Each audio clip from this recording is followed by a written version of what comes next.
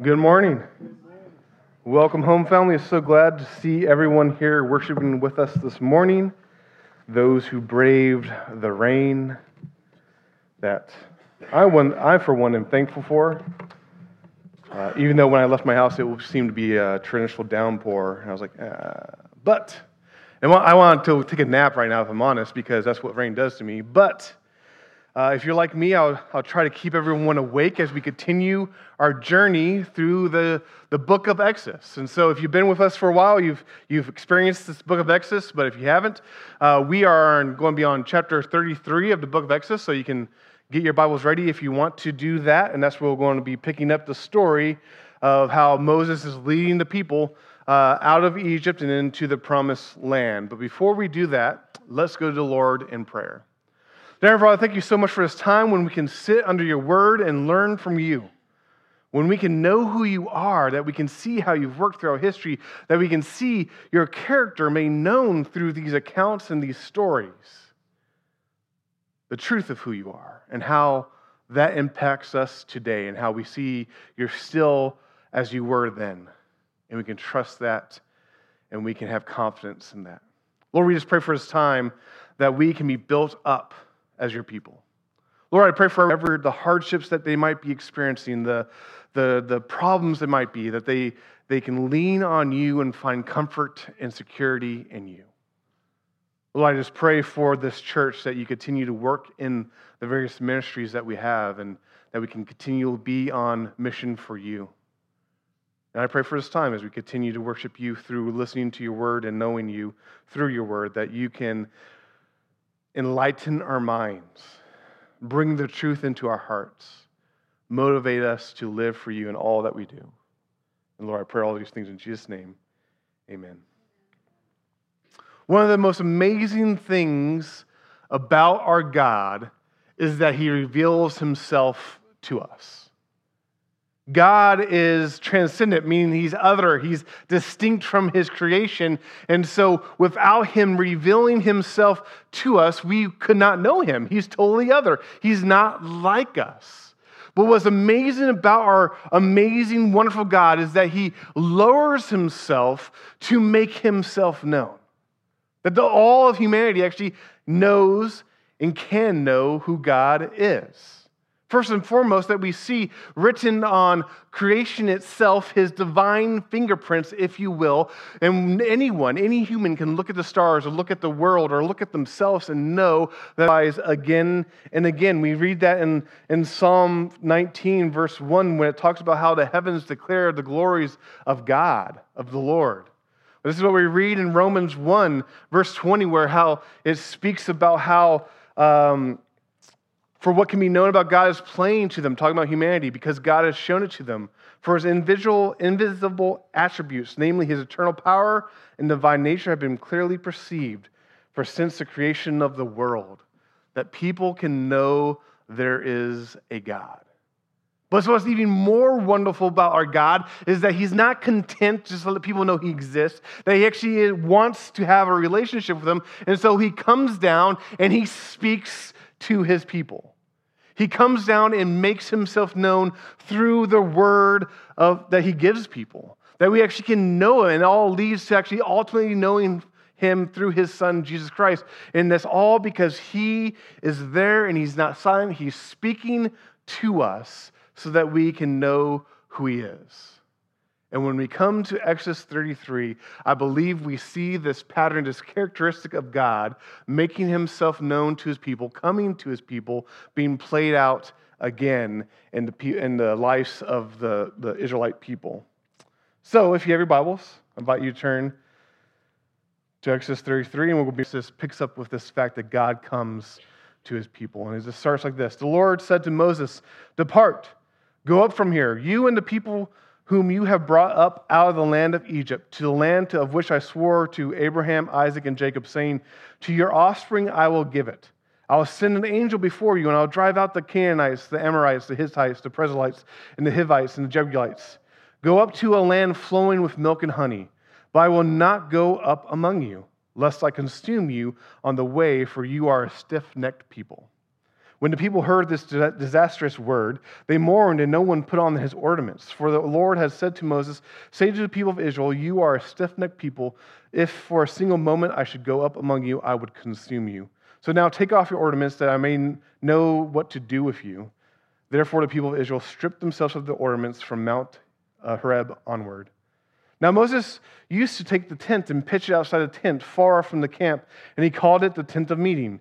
And everyone who sought the Lord would go out to the tent of meeting, which was outside the camp. Whenever Moses went out to the tent, all the people would rise up, and each would stand at his tent door and watch Moses till he gone into the tent. When Moses entered the tent, a pillar of cloud would descend and stand at the entrance of the tent. And the Lord would speak with Moses. And when all the people saw the pillar of cloud standing at the entrance of the tent, all the people would rise up and worship, each at his own tent door. Moses turned again into the camp. His assistant Joshua, the son of Nun, a young man, would not depart from the tent. Moses said to the Lord, "See, you say to me, bring up this people, but you have not let me know whom you would send with me. Yet you have said, I know you by name, and you are also found favor in my sight. Now, therefore, if I have found favor in your sight, please show me your ways, that I may know you in order to find favor in your sight. Consider that too, that this nation is your people." And he said, "My presence will go with you, and I will give you rest."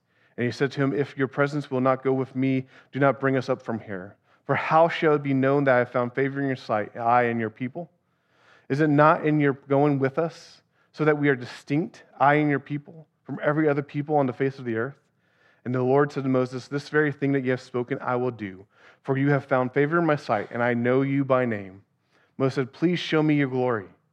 And he said, "I will make all my goodness pass before you, and I will proclaim before you my name, the Lord.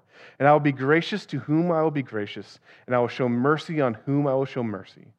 But he said, "You cannot see my face, for man shall not see me and live." And the Lord said, "Behold, there is a place by me where you will stand on the rock. And while my glory passes by, I will put you in the cleft of the rock, and I will cover you with my hand to not be seen." So what are we going to take from this chapter of Exodus in 33, how the story continues? And I will just hold out to this thing. The Lord comes to his people.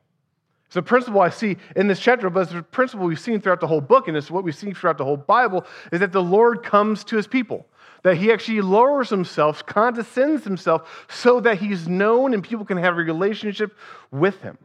This has been such since the very beginning. Just think about the biblical story, how the Lord walked with Adam and Eve in the garden, how he spoke with Noah and gave him the mission to build the ark, how he called Abraham, Isaac, and Jacob, how he sent dreams and visions and spoke and sent his prophets. He lowers himself and speaks to his people so that they can know who he is, and that all leads to the final and ultimate knowing of who God is through his son, Jesus Christ. And so when we read Exodus 33, we get this glimpse, this truth, that God comes to his people, that he actually speaks through Moses, but he speaks to his people, and they know him, and he will not abandon his people. Because we need God with us. That's how this chapter kind of starts, as this dilemma has taken place. Remember what up on Mount Sinai when he was receiving the commands for the tabernacle, how God was going to be with his people. The people were creating a golden calf and going astray. And they were having a party doing it. And Moses comes down and he sees this. He throws down the tablets with the 10 Commandments. He grinds up that golden calf. He makes them drink it. That's a crazy scene. But he's showing people how far they've gone astray. That while he was receiving the commands of how God was going to be with them, they were running away. And now the story picks up after Moses intercede for his people, and God kind of relents. He's not going to consume his people. The story picks up, and God says, "Okay, take your people, head to the promised land. I'm still going to give it to you. I'm going to send an angel with you, but I'm no longer going to be with you." And that's the dilemma. That the people of God would have this great promise that God's going to be with them. How the only reason they're where they are is because God was with them. Now are going to not be with God. The only reason they were escaped Egypt in slavery was because God showed up and sent Moses and led them out by a pillar of fire and a pillar of cloud. The only reason Pharaoh let them go was because God used his mighty powers to just demonstrate he was God. Split the Red Sea. The only reason they lasted in the wilderness and could live is because God provided manna in the morning and quail at night and water from rocks. They know they need God, which is so ironic, the fact that they chose not to follow God while Moses was up on the mountain. But they know now, as they're faced with the reality that they're commanded to go into the promised land without God, that was not right. They need God. They need God. And the same is true with us. Humanity needs God. It's how we're wired. It's how we're made. That God created each and every one of us. He knit you together in your mother's womb. He formed your innermost being for one purpose and one purpose only, and that is to know Him. Now, we get tons of other benefits in this great life that He's given us, but He made us to know Him. We need God, and so often we can be like the Israelites who kind of just lose focus for a bit. We wander off after something shiny, but we need God, and He comes down to us. The great thing and wonderful thing is that humanity somehow is He's speaking to us. He's making Himself known to us. And so we just need to recognize who He is and know Him. Because the Lord comes to His people. I think that's what we see in Exodus 33. But before we dive into how He makes Himself known, there's a seemingly contradiction in this passage. I don't know if you caught it. Maybe you didn't. But when I read it, it's like, whoa, how do you reconcile these two verses? Because on surface level, it seems like there's a contradiction. And when there's a contradiction or a seemingly contradiction in the Bible, it should make us go, wait, let's study a little more. Let's see what's going on. But if you read, verse 11, it speaks about how when all the people saw the pillar of cloud standing at the entrance of the tent, that's 10, but it says this, the Lord used to speak to Moses face to face as a man speaks to his friend. It's this great image of God speaking to Moses face to face. But then verse 20 says, God says to Moses, but he said, you cannot see my face, for man shall not see me and live. On the surface level, if you're reading that, go, whoa, what? He spoke to Moses face to face, but at the same time, these verses, because we believe the authority of the Bible. We believe this is God's words. I would say, we believe this is infallible. There's not untruths in here. These tell us only truth. And so how would we reconcile those differences? And so here's this little study on how we interpret Scripture. We do what's called Scripture interprets Scripture, or the analogy of Scripture, that clearer Scripture always points and gives understanding to less clear Scripture. And we interpret Scripture through this process of actually reading it in context and seeing what's going on in there. And so there's things called figures of speech, meaning they're showing us, they're pointing to truth, but they're not literal. And so when we read how Moses met with God face to face, as a man meets with a friend, we can see that's a figure of speech. It's actually pointing to how Moses had this intimate relationship and had this access to God that was fundamentally different than the other people, that God actually chose Moses. So somehow Moses was God's guy, and He spoke with him. We know it's a figure of speech because it uses a simile. As a man speaks with a friend, it's already using figures of speech. And so when we read this in the clearer statement, you can't see my face, God says, we can see, okay, that clearly cannot mean that Moses is meeting with God and somehow seeing to see God. So he hasn't seen God in all of His glory yet. And so this is pointing to the fact that Moses, as a prophet from God, has this access to God, and pointing to this fact that we need to know who God is, and the Lord comes to His people. So there you go, a little lesson on how to interpret Scripture. Now we're going back in to Exodus 33 and seeing how the Lord meets with his people. Because that's what the story is, right? The people are facing this dilemma. God is not going to be with us. And then Moses intercedes on their behalf. And God says, I will be with you. I will walk with you and lead you into the promised land. That he intercedes, that Moses intercedes, and God says, I am going to be with my people. But let's just look how the Lord comes to his people in Exodus 33. And when we think of the story of Exodus, there's differences on how God meets with his people then versus now. I'm going to first hit then, and then we're going to talk about now. And we're going to actually see how sometimes when we look at the stories of the Old Testament, we're like, man, they're so great. They're wonderful, and they truly are. But we almost can long for that. We almost can long for that story to be how we meet with God. But I'm just going to preface this and actually just blow out the whole line of where I was going to go, saying that what we have is much better than what Israel had in Exodus 30 with his people. First and foremost, there seemed to be a distance between the people and God. We have this distance made how that Moses had to actually go to a certain tent, and he had to pitch this tent, and it was outside the camp. And actually the language seems to indicate that it was kind of like really outside the camp, that because of Israel's sin, God could not be in amongst his people, and so it was this distance and separation. And then when you think about the future, when the tabernacle is built, and God dwells among his people, and the people are organized all around the tabernacle, even then there's a distance and separation. They could not intimately connect with God.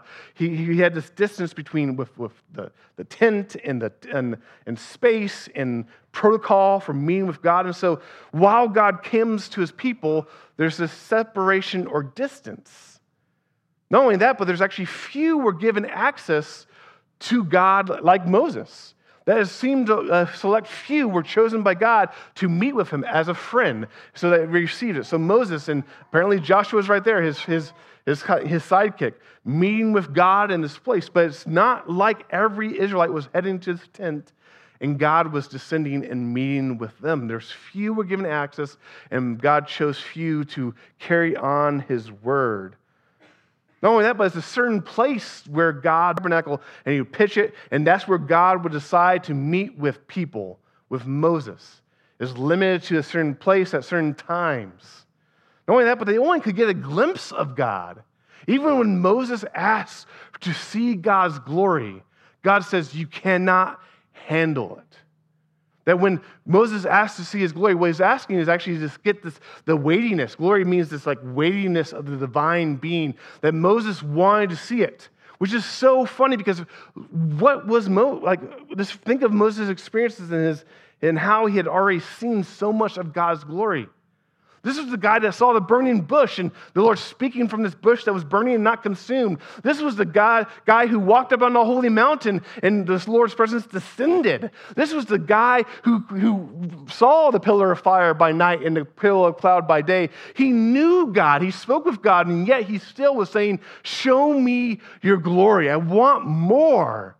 And he's almost a prideful statement. I kind of want to see all of who you are. And God's response is, you can't handle it. That if you saw my glory, you, finite Moses, would crush under the weight of it. Your mind would break. Your body would disintegrate. I don't know what would have happened, but you would have, says, you will see my goodness. I love that, because I think that speaks to almost every human. We want to know God, but if we want to be honest, we want to know God in a way where we can kind of get our arms around him and understand who he is and how he's working. And we look at life and what we go through, and we want to know God in a way where somehow we can put him in a container and say, hey, that's God. I understand him now. I can follow him. Okay, I get it. And God says, you can't. I'm too glorious for that. And actually, in fact, you don't need to see all my glory, but I'll show you my goodness. And how true that is that God reveals his goodness to his people. And in a real, true way, that's all we need to see. That all of our groping for his glory, yeah, we should know he's glorious, and we get that. It overwhelms us. But what overwhelms me again and again is his goodness, that this glorious God, this majestic creator, chooses to show his goodness to us. That he lowers himself to show us that he loves us. That we catch this glimpse of his goodness, which Stephen Charnock of Puritan described it as the brightness and lovingness, that. And that's all we truly need to know of our glorious God, is that he is good. So the Lord comes to his people. And in Exodus 33, we see, though, there's a separationness. There was to a few. It was a certain place. It only got a little glimpse of who God is. But when we think of how Lord comes to us, his people, the reality is that it's different than that. Because we have to remember, we as Christians live not in the time of Exodus, but we live on the other side of the cross, on the other side of the resurrection, on the other side of Pentecost. When the church was formed, we live on the other side. And so we know how God comes to his people. And that when we think about then how there was a separation, we glory and rejoice in the fact that there is not that separation anymore. Because Jesus came, and when he came, what was the promise? We kind of read at the beginning of service these verses in Isaiah. But we remember how he announces it, how his presence is announced in the gospel, that is God actually coming to dwell with his people. He is called Emmanuel, God with us. That Jesus came down. When Jesus came down, God came down. And he's with us in a way that's more personal than a tent. He's with us in a way that's closer than leading us in a pillar of fire or a pillar of cloud. He is with us. This is what Matthew 1, verse 21 through 23 says. She will bear a son, and she'll call his name Jesus, for he'll save his people from their sins. All this took place to fulfill what the Lord had spoken by the prophet. Behold, the virgin shall conceive and bear a son, and they shall call his name Emmanuel, God with us. So we know how there was separation then. No, now Jesus comes, and he's with us. Not only that, he's not just with a few. Before, God would speak through his prophets and his people, and the prophets would speak to the people on God's behalf. Now, with the final prophet, the final priest of God, Jesus, coming down with us, he brings all believers into his family, into his friendship, and he speaks now to us just like God spoke to Moses as a man speaks with a friend. This is why when Jesus is talking to his disciples towards the end of his ministry in John 15, what does he say? He says, greater love has no one than this, that someone laid down his life for his friends. You are my friends if you do what I command you. No longer do I call you servants, for a servant does not know what his master is doing, but I have called you my friends, for all you have heard my Father that I have made known to you. That not only the disciples, but all believing himself to us and to them. That when we look upon Exodus 33, we're like, man, I wish I could be like Moses, where I would meet with God face to face as a man meets with his friend. And the reality is that if you know Jesus, you have that. You have something better than that. You have an intimate connection with the Savior who has saved you, who has brought you out from the dominion of darkness into the kingdom of light, who now can reveal himself to you again and again through the Spirit and through the Word, and we can know him in a way that's intimate and connections far better than a tent in the wilderness. And it's not limited, just like the tent was limited as a time and place that Moses had to go. It's not limited, but it's everywhere. Because we have been fundamentally changed to be God's people, and he's with us all the time. In Ephesians chapter 3, Paul is speaking, actually praying for these Christians, and he says this, that according to the riches of the glory, he may grant you to be strengthened with power through his Spirit in your inner being, so that Christ may dwell in your hearts through faith, that you, being rooted and grounded in love, that Christ may dwell in your hearts through faith. That it's not limited.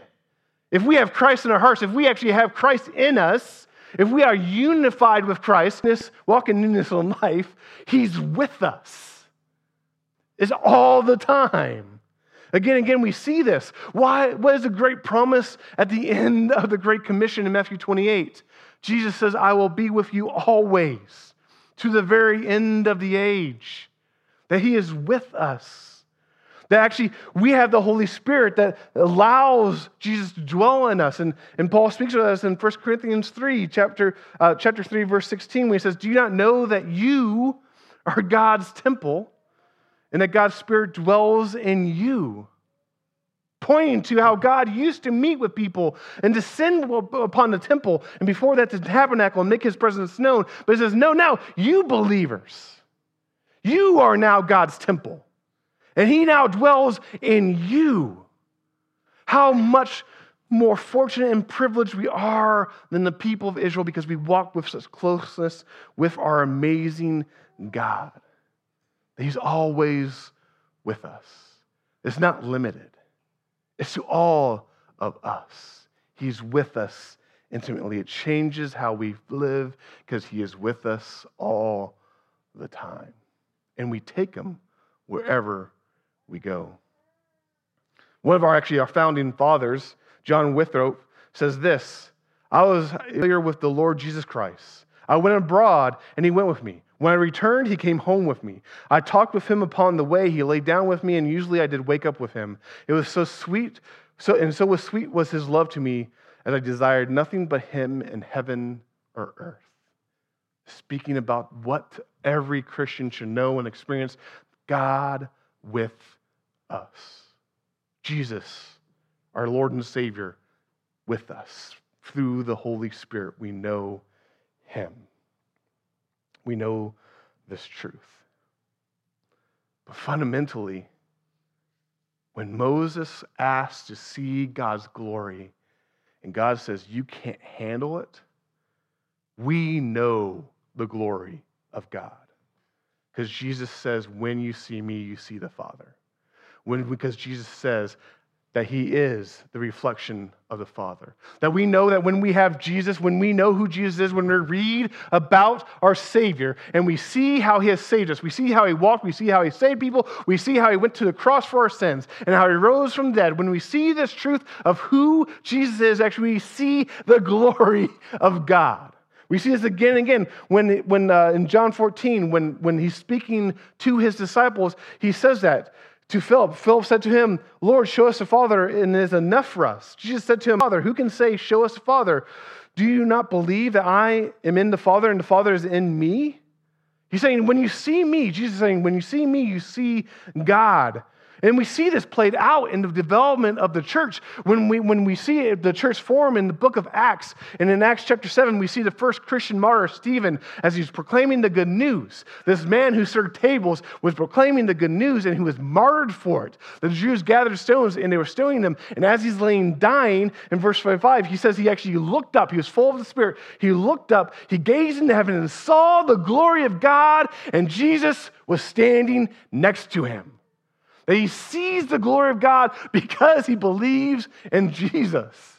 Because he knows who it is. And then when we go further, we see Saul at that time, who becomes Paul, and he's persecuting the church. And he receives letters. He's going to head to Damascus. He's going to lock up all those Christians because they're perverting who God is. And on the way, it says a light, the glory of God, shone down, knocked him on his butt. And he says, who are you? And he says, you are persecuting me. He says, I'm the Lord Jesus. He actually sees the glory of God through seeing who Jesus is, and he was forever changed and became a mercenary. A missionary.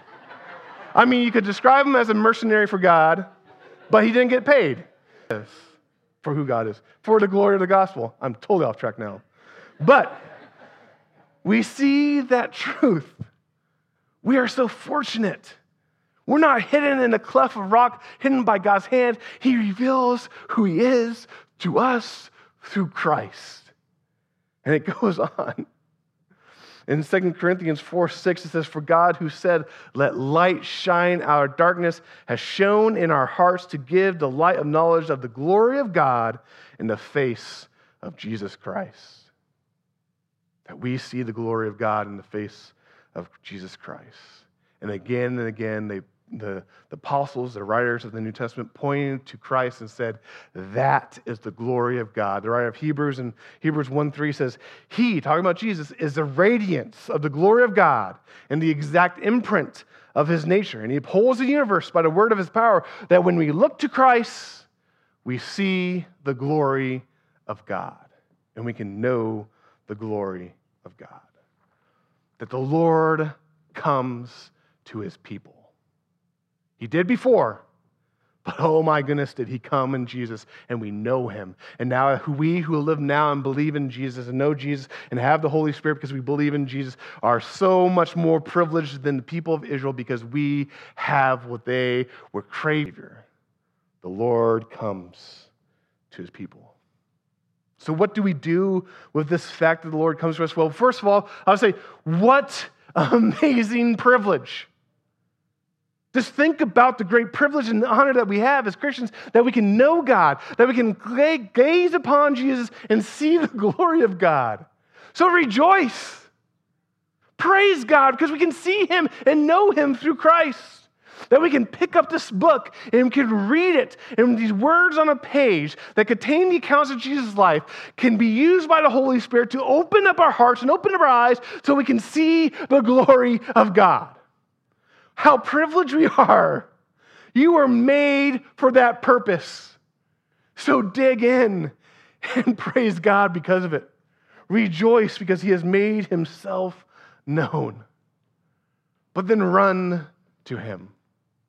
Run to our magnificent God because he comes to us first. Meaning, if you are a believer, if you believe in Jesus Christ, if you believe he's your Lord and Savior, you know this to be true because you caught a glimpse of the glory of God through him and it changed you. Fundamentally, you were changed as you saw who God was. And so always know, always believe, have confidence that he is there. He'll never abandon you. He'll never leave you. He is great privilege, and he's waiting for you to dig in and know him more and more day by day. Know that and have confidence, and let that give you comfort in this life. That no matter what you're going through, no matter what you're experiencing, he is there with you. Walking through the fires, walking through the trials, he is there with you. And he'll never leave you. And if you're not a believer, if you don't know who Jesus is or you don't know God through Jesus Christ, just hear this. The Lord came down for his people, to his people. Never think you have to somehow get your life in order to find God. Never think that you somehow have to clean yourself up before God will receive you. Never think that somehow you have to look upon the mystery, that you see a mystery of this world and somehow solve it to find God. No, he's there. He's waiting. He has declared himself. He has made himself known. You can know him. And if you want to know him, look to Jesus. Look to him, the author and perfecter of faith. Fix your eyes on him. Dive into the word and see him. Talk to someone who has already met him. Glory of God and forever be changed. Because the Lord comes to his people. Join me in prayer. Dear Father, thank you so much for your word. That we can read it, we can see the truth of it, that we can be moved by it. Lord, I just pray that we can be your people, a people fundamentally changed as they have seen your glory, a people who are going to reflect your glory to those around us. Lord, I just pray that we can always rejoice, always praise, always be excited about the fact that you have made yourself known, that you come down to your people. Lord, we love you. I just ask that you continue to build us up as your people. Let us cling tightly. Those who are troubled or confused or feeling adrift in this world, I pray that they can hold tight to you. Look once again in the face of Jesus. And those who don't have that foundation, I pray they look, they know, and they believe. Pray all these things in Jesus' name. Amen. Amen. Thank you, Adam. I love that.